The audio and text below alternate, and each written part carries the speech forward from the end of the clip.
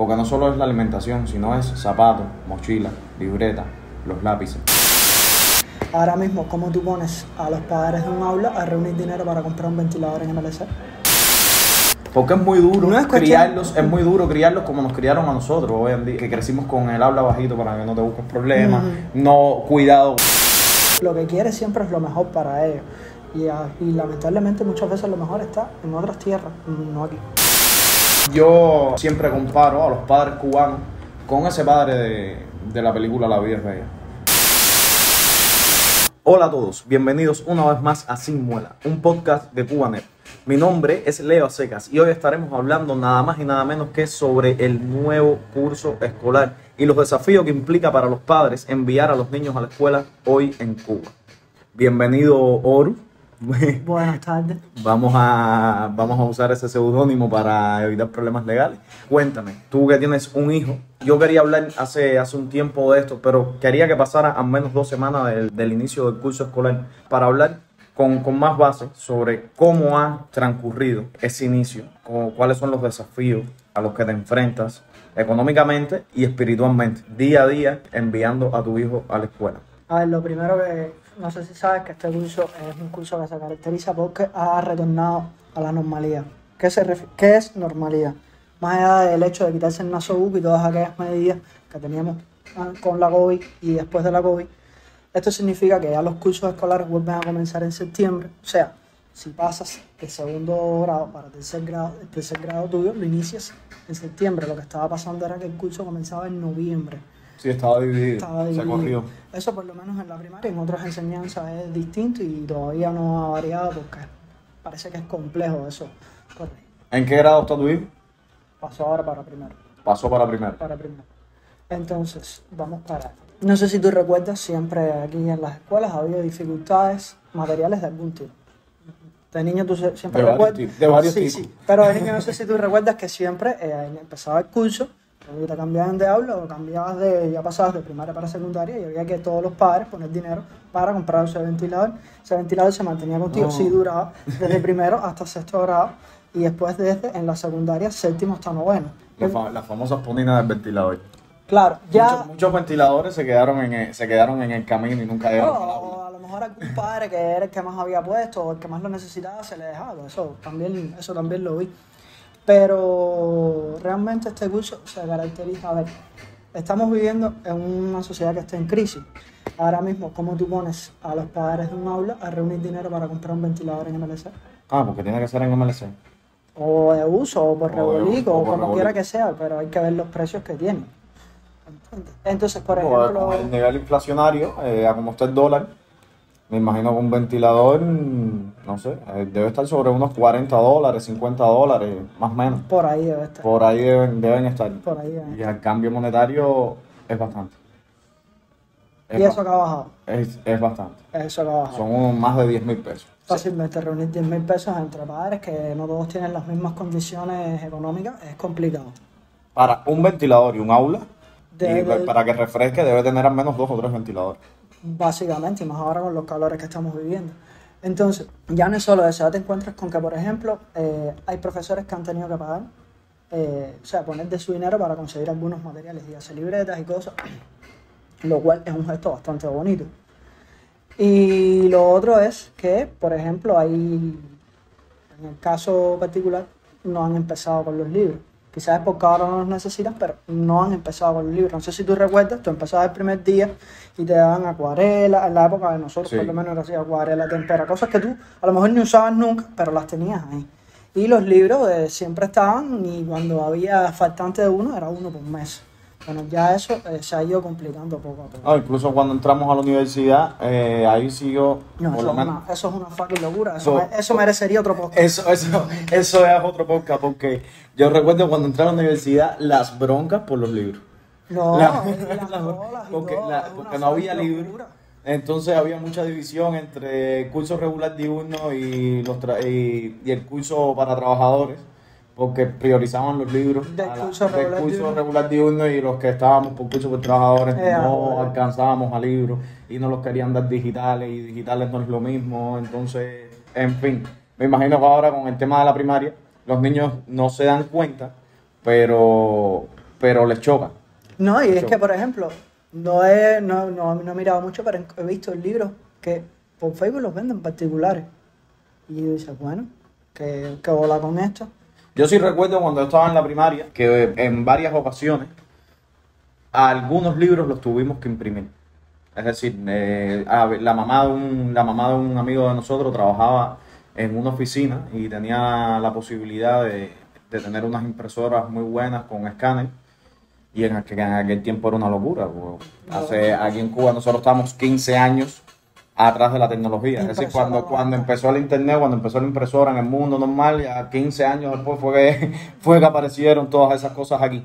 Entonces ella se llevaba los libros y los escaneaba y por lo menos imprimía dos o tres cuadros, los que pudiese, para repartirlos a los que no alcanzaban. En la universidad, ya te digo, merece otro podcast. Sí, el tema de la universidad vamos a pensar en eso, vamos a hacer porque está fuerte. Y sobre todo la cantidad de cambios de planes de estudio. Sí, eso ya, mira, eso es otro podcast. Realmente. Vamos a enfocarnos en el inicio del curso escolar de los Y niños. luego entonces tienes el tema de la alimentación de los muchachos. Eso era una cosa que te quería preguntar. ¿Cómo se administra un padre cubano hoy en día para mandar a su niño a la escuela? Primeramente para darle desayuno, porque ya en la situación que vive Cuba, desayunar es un lujo. Es decir, tener un poco de yogur, tener leche, o tener algo de mantequilla, cualquier cosita para echarle un pan. Es que ya tener pan es una odisea. No sé, a ver, Entonces, siempre el desayuno, sí. enviarle una merienda al niño a la escuela, porque las escuelas no están dando una alimentación adecuada. Entonces, como quiera que sea, tú siempre quieres que tu hijo se alimente correctamente. Exacto, es una edad en la que se debe alimentar correctamente. Y no sé si viste hace poco que ya, por ejemplo, hay niños a los que no le dan leche o yogur, sino que les están dando Sirope, sirope. azúcar. Exactamente. Es agua con azúcar lo que le están Es un dando. invento lo que le están dando, ¿no? De toda la vida, como se dice en Cuba, Cuba milord. Porque por lo menos la gente se quejaba mucho del yogur de soya, pero el yogur de soya era una cosa que, como quiera que sea, Y más o menos alimentaba. la resolvía. Sí, exacto. Pero un sirope que haces con un sirope. Y luego entonces es lo que tú Vamos dices. a hacer una generación de diabéticos. Exacto. La calidad del pan de la bodega, porque antes nosotros nos quejábamos, pero el pan de la bodega de la época de nosotros, al lado de esto es un pan de importación de toda la vida, un pan traído de afuera. Y el hierro. Además, que en nuestra época, no sé si tú recuerdas, no sé por ahí por donde tú vivías, pero por aquí daban salchichas y todo en la carnicería. Y No sé, yo el recuerdo de la salchicha que tengo, o perrito caliente, es en la secundaria. Que daban los panes estos grandes, suavecitos, con los perritos. y con el queso fundido. Con los perritos fosforescentes. Y uno no se los comía. Con los perritos fosforescentes. Sí, así. ¿Te acuerdas que eran anaranjados? Que tú los tocabas y te teñían la mano así Sí, de anaranjado. que si te ponías a hacer malabares con esto, aterrizaba un avión en el medio de la... Claramente, porque pensaban que aquello era señales lumínicas lo que tú tenías. Era un perrito con tinte, pero hacer, y nosotros no nos lo comíamos. Y aquello no estaba malo, o sea, por ejemplo, Sí, ¿no? era algo, pero ¿y ahora?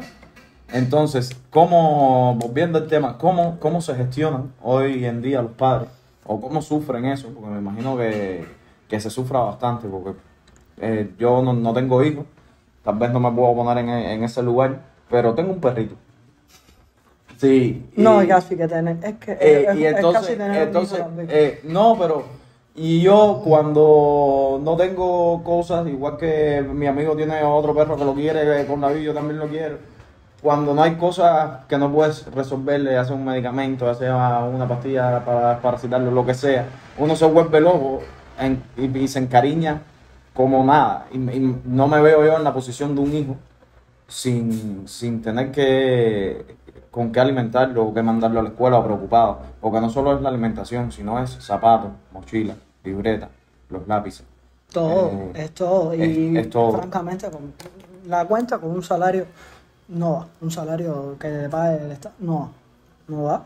Y la gente realmente, como un padre o una familia que dependa de su salario, realmente no sé cómo lo harán, no lo sé. Es magia y más que magia es digno de admirar. Hacer el esfuerzo y enviar al niño todos los días, ahí. Ojo, que también ha pasado una cosa con la pandemia, y es que el nivel de inasistencia de los niños ha aumentado. Parece que es como, yo me arriesgo aquí a pensar que es con el tema este de que como nos acostumbramos a tenerlos en casa y a que estuvieran con nosotros, que falten un día o que lleguen tarde o y tal, ya no está el inconveniente. No sé si tú recuerdas, en la escuela nosotros, en la época nosotros, con el tema de la asistencia y con el tema de la puntualidad eran extremadamente exigentes. Y te cerraban la puerta y no podías Y entrar. no podías entrar y tenías que uno, buscar a tu mamá. y uno ahí con su y hasta pañoleta que como no- diciendo, ¿qué culpa tengo yo si yo no me levanto? Y hasta que no cantaran el himno tú no podías entrar porque habías llegado tarde y tenías que esperar, toda esa serie de cuestiones. Eso también parece que se ha aflojado, amén de, no es mi caso, pero imagínate los niños que en pandemia no pudieron asistir a grados tan importantes como primero o segundo, y tuvieron que quedarse en su casa, eso es jodido. Y por ahí para allá es un curso. Aparte que es la edad en la que empiezan a socializar.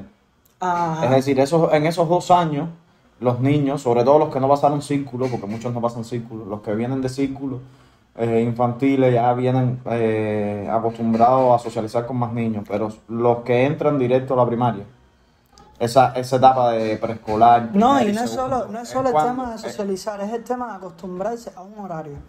Porque una de las cosas más básicas que crea una escuela es el tema del horario. Un horario para que tú estudies, un horario para que tú juegues, un horario para que tú comas, un horario para que, en el caso de los niños más pequeños, duerman al mediodía y luego por la tarde y así. Y se supone que eso en casa. Y uno que no quería dormir en los ¿Tú te mediodías. acuerdas?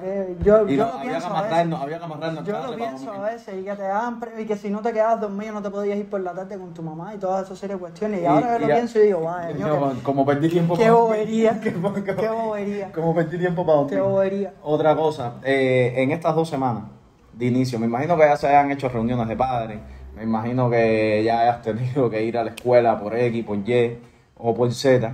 ¿Cómo han transcurrido esta semana? ¿Qué noticias les han dado? ¿Cómo han visto a los profesores preocupados con la situación actual? Háblame un poco de eso. ¿Qué se ha comentado en las escuelas? ¿Qué se comenta entre los padres? ¿Cómo están las A ver, condiciones? los padres, como siempre, están siempre dispuestos a crear las mejores condiciones. O sea, que hace falta, qué es lo que hay que poner. Mira, yo imprimo lo mismo que estábamos hablando. Yo imprimo tantos libros, tú imprimes tantos, yo voy a traer tal cosa, yo traigo cosas así, ¿me entiendes?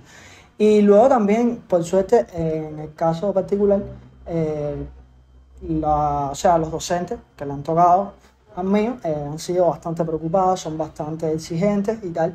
Y por esa parte yo tengo bastante suerte. No sé en otras circunstancias cómo sería, pero realmente creo que dadas las condiciones, o sea, económicas que hay ahora mismo en el país, es un curso bastante complicado por el tema de los recursos y por el tema de, hablando de recursos, principalmente la alimentación de los niños. Entonces, ya vamos a salirnos del tema del aula y de los libros. Imagínate solamente el tema de la alimentación. Y por eso yo te digo, para mí es admirable los padres esos que envían o sea, que dependiendo de su salario, hacen el esfuerzo porque su hijo haga las tareas, no sé, y ahora mismo el tema de los apagones. No, pero es el tema de los apagones, es el tema del agua, es el tema del detergente que está carísimo porque cuando un niño está en la escuela, no, solamente nosotros sabemos cómo llegamos de la escuela. ¿Cómo Bueno, salíamos? ¿Cómo salíamos y cómo llegábamos de la escuela? Yo, por lo menos, aquí en esta casa probablemente habría más frazada de piso con más decencia que la camisa mía cuando llegaba por la tarde a el la cuello casa. de la camisa, ¿cómo se ponía? Era una torta de grasa. Entonces, eso es otra odisea de los padres en Cuba. Más o menos mandar a sus hijos lo más presentable posible. Sobre todo cuando un par de zapatos hoy en día cuesta 10 veces el salario de un padre. No, es que, a ver, no sé, pero siempre fue complicado adquirir ropa aquí. Sí. Y los zapatos. Sí, siempre, eso siempre, eso no es de ahora, porque Siempre. ya la gente dice, no, que las cosas están mal y Siempre lo ha siempre. sido, siempre lo ha sido. Y ahora me imagino que más. Es que realmente yo lo pienso y yo digo, siempre ha sido complicado adquirir aquí. Claro, ahora hay muchas menos cosas que antes, pero siempre, por ejemplo, un par de zapatos. Siempre fue, y sobre todo para los varones siempre fue caro, siempre fue muy ¿Y qué le caro. dura un par de zapatos a un varón?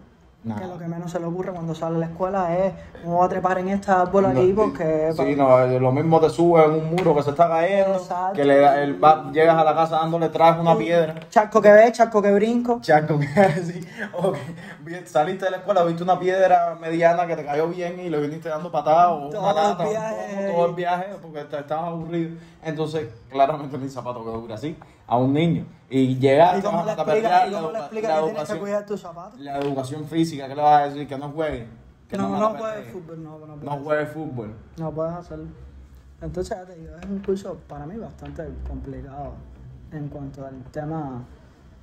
Y me imagino sobre que todo- también sea complicado por algo que te voy a decir ahora y que muchas personas me lo han comentado, hemos hablado de ese tema, sobre el tema de la crisis política, de toda la información que hay en las calles, del cambio que está ocurriendo en la sociedad civil cubana, de que ya están cansados, que hasta allá. Entonces, ¿cómo uno lidia? Porque hay veces que uno puede hacer un comentario en la casa Claro. sobre el gobierno, sobre X, Y, Z, y los niños son una esponja. No, Los niños, los niños son una esponja. Entonces, en un sistema educacional donde claramente se adoctrina y donde no está permitido, donde no está permitido decir una opinión distinta, ¿cómo uno entrena a un niño? Porque es muy duro No es cuestión- criarlos, es muy duro criarlos como nos criaron a nosotros hoy en día, que crecimos con el habla bajito para que no te busques problemas, Ujú. no cuidado con decir tal cosa, eso no se dice. Y los niños no son bobos. Los niños muchos tienen un coeficiente intelectual muy alto, captan las cosas muy bien y se hacen muchas preguntas. Es la edad de la preguntadera. ¿Y por qué esto? ¿Y por qué aquello? ¿Y por qué no se puede decir esto? ¿Y por qué? Entonces, ¿cómo están lidiando los padres hoy en día con ese tema? ¿Cómo estarían lidiando los profesores con esos temas? Porque ya me han hecho bastantes cuentos de niños que han dicho cosas y a los profesores les han dicho, no, tráeme a tu papá, que necesito hablar un par de cositas con él. a ver, eso, el tema de los profesores no sé cómo se da hasta ahora, por suerte no he tenido ningún tipo de problema. Uno siempre tiene que cuidarse, no solo en política, sino de cualquier cosa de lo que dice delante un niño. De hecho, cuando dos personas mayores están intercambiando información, un niño no debería estar presente.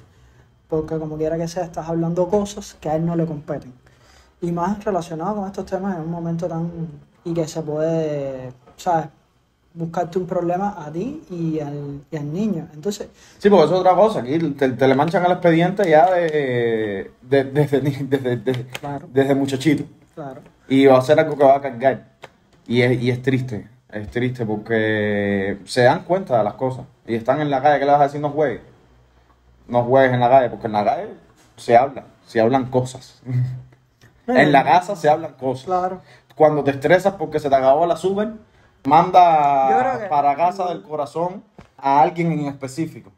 Claro. Entonces, A ver, en mi opinión, yo creo que a los niños, como con cualquier otra cosa, que es un tema de adulto, un tema de persona mayor, se les debe mantener. Los niños tienen que hacer cosas de niños.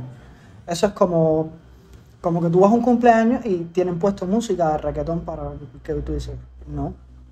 O sea, yo con eso sí yo digo que no. Esas cosas, los niños tienen que oír música de niños, que las hay, y muchísimas, y muy buenas. Y tienen que hacer cosas de niños y hablar cosas de niños. Mi carrito hace más ruido que el tuyo, el mío es Exacto. mejor porque el mío tiene una sirena que prende la lucecita, esas cosas.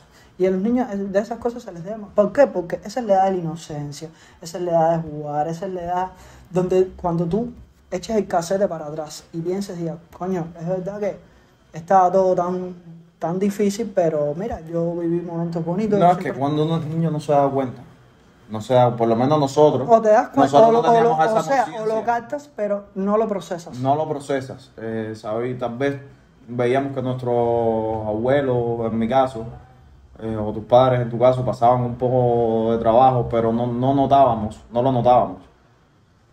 Porque de alguna manera ellos se las ingeniaban para tenernos entretenidos.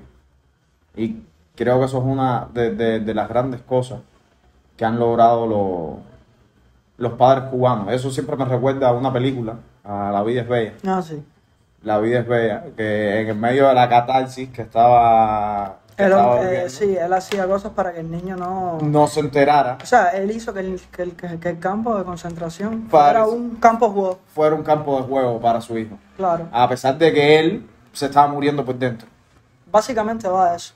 Va a eso. Entonces, Bienvenido a la paternidad. Bienvenido a la paternidad.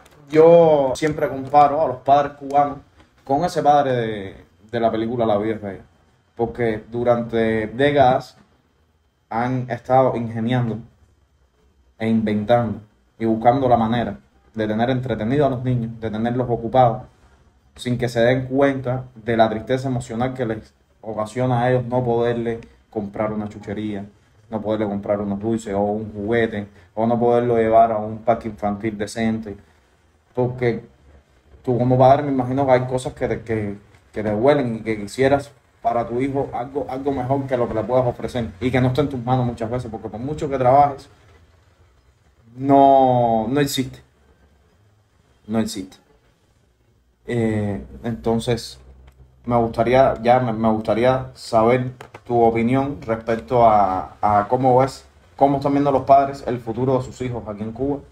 ¿Qué quisieran para ellos? Conozco muchos que ya desde niños, desde que sus hijos son pequeños, me dicen que están ahorrando ya para... Sí, pero eso siempre.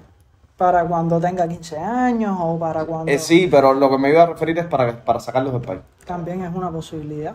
Para sacarlos del país. Porque antes sí, tú te acuerdas, uno escuchaba, no, la foto de los 15 y estamos reuniendo y no sé qué más. Y hoy en día los padres ya reúnen para separarse de sus hijos, es decir, para buscar la manera de que se vayan del país. Te estoy hablando de varias opiniones que he escuchado y quisiera saber Hay la cosas tuya. y cosas. Los niños deberían quedarse en su país y conocer su país. Realmente sí, hay muchas personas que lo ven así desde esa perspectiva. Y hay gente, de hecho, que dice, yo no voy a tener hijos aquí. No, yo prefiero tenerlos afuera cuando tenga mis condiciones y tal. Entonces, es complicado. La gente lo que quiere siempre es lo mejor para ellos. Y lamentablemente muchas veces lo mejor está en otras tierras, no aquí. Y ahora mismo está en otras tierras. Verdaderamente. Bueno, muchas gracias por participar De nada, mi hermano. en este podcast. Nos mantenemos en contacto. Ya quedamos para hacer el podcast De los libros de la universidad. de los libros de la universidad. Que vamos a hablar para que nos permitan hacer 1 hora y media de podcast, porque tenemos anécdotas que hacer. Pasan cosas en esas colas de la librería y la secretaría de la universidad. Y nada, mucha suerte con este curso para tu niño, que te conozco en persona y sé que le vas a dar la mejor educación posible para que crezca como un ser bueno, espiritual y físicamente. Coño, gracias, mi hermano.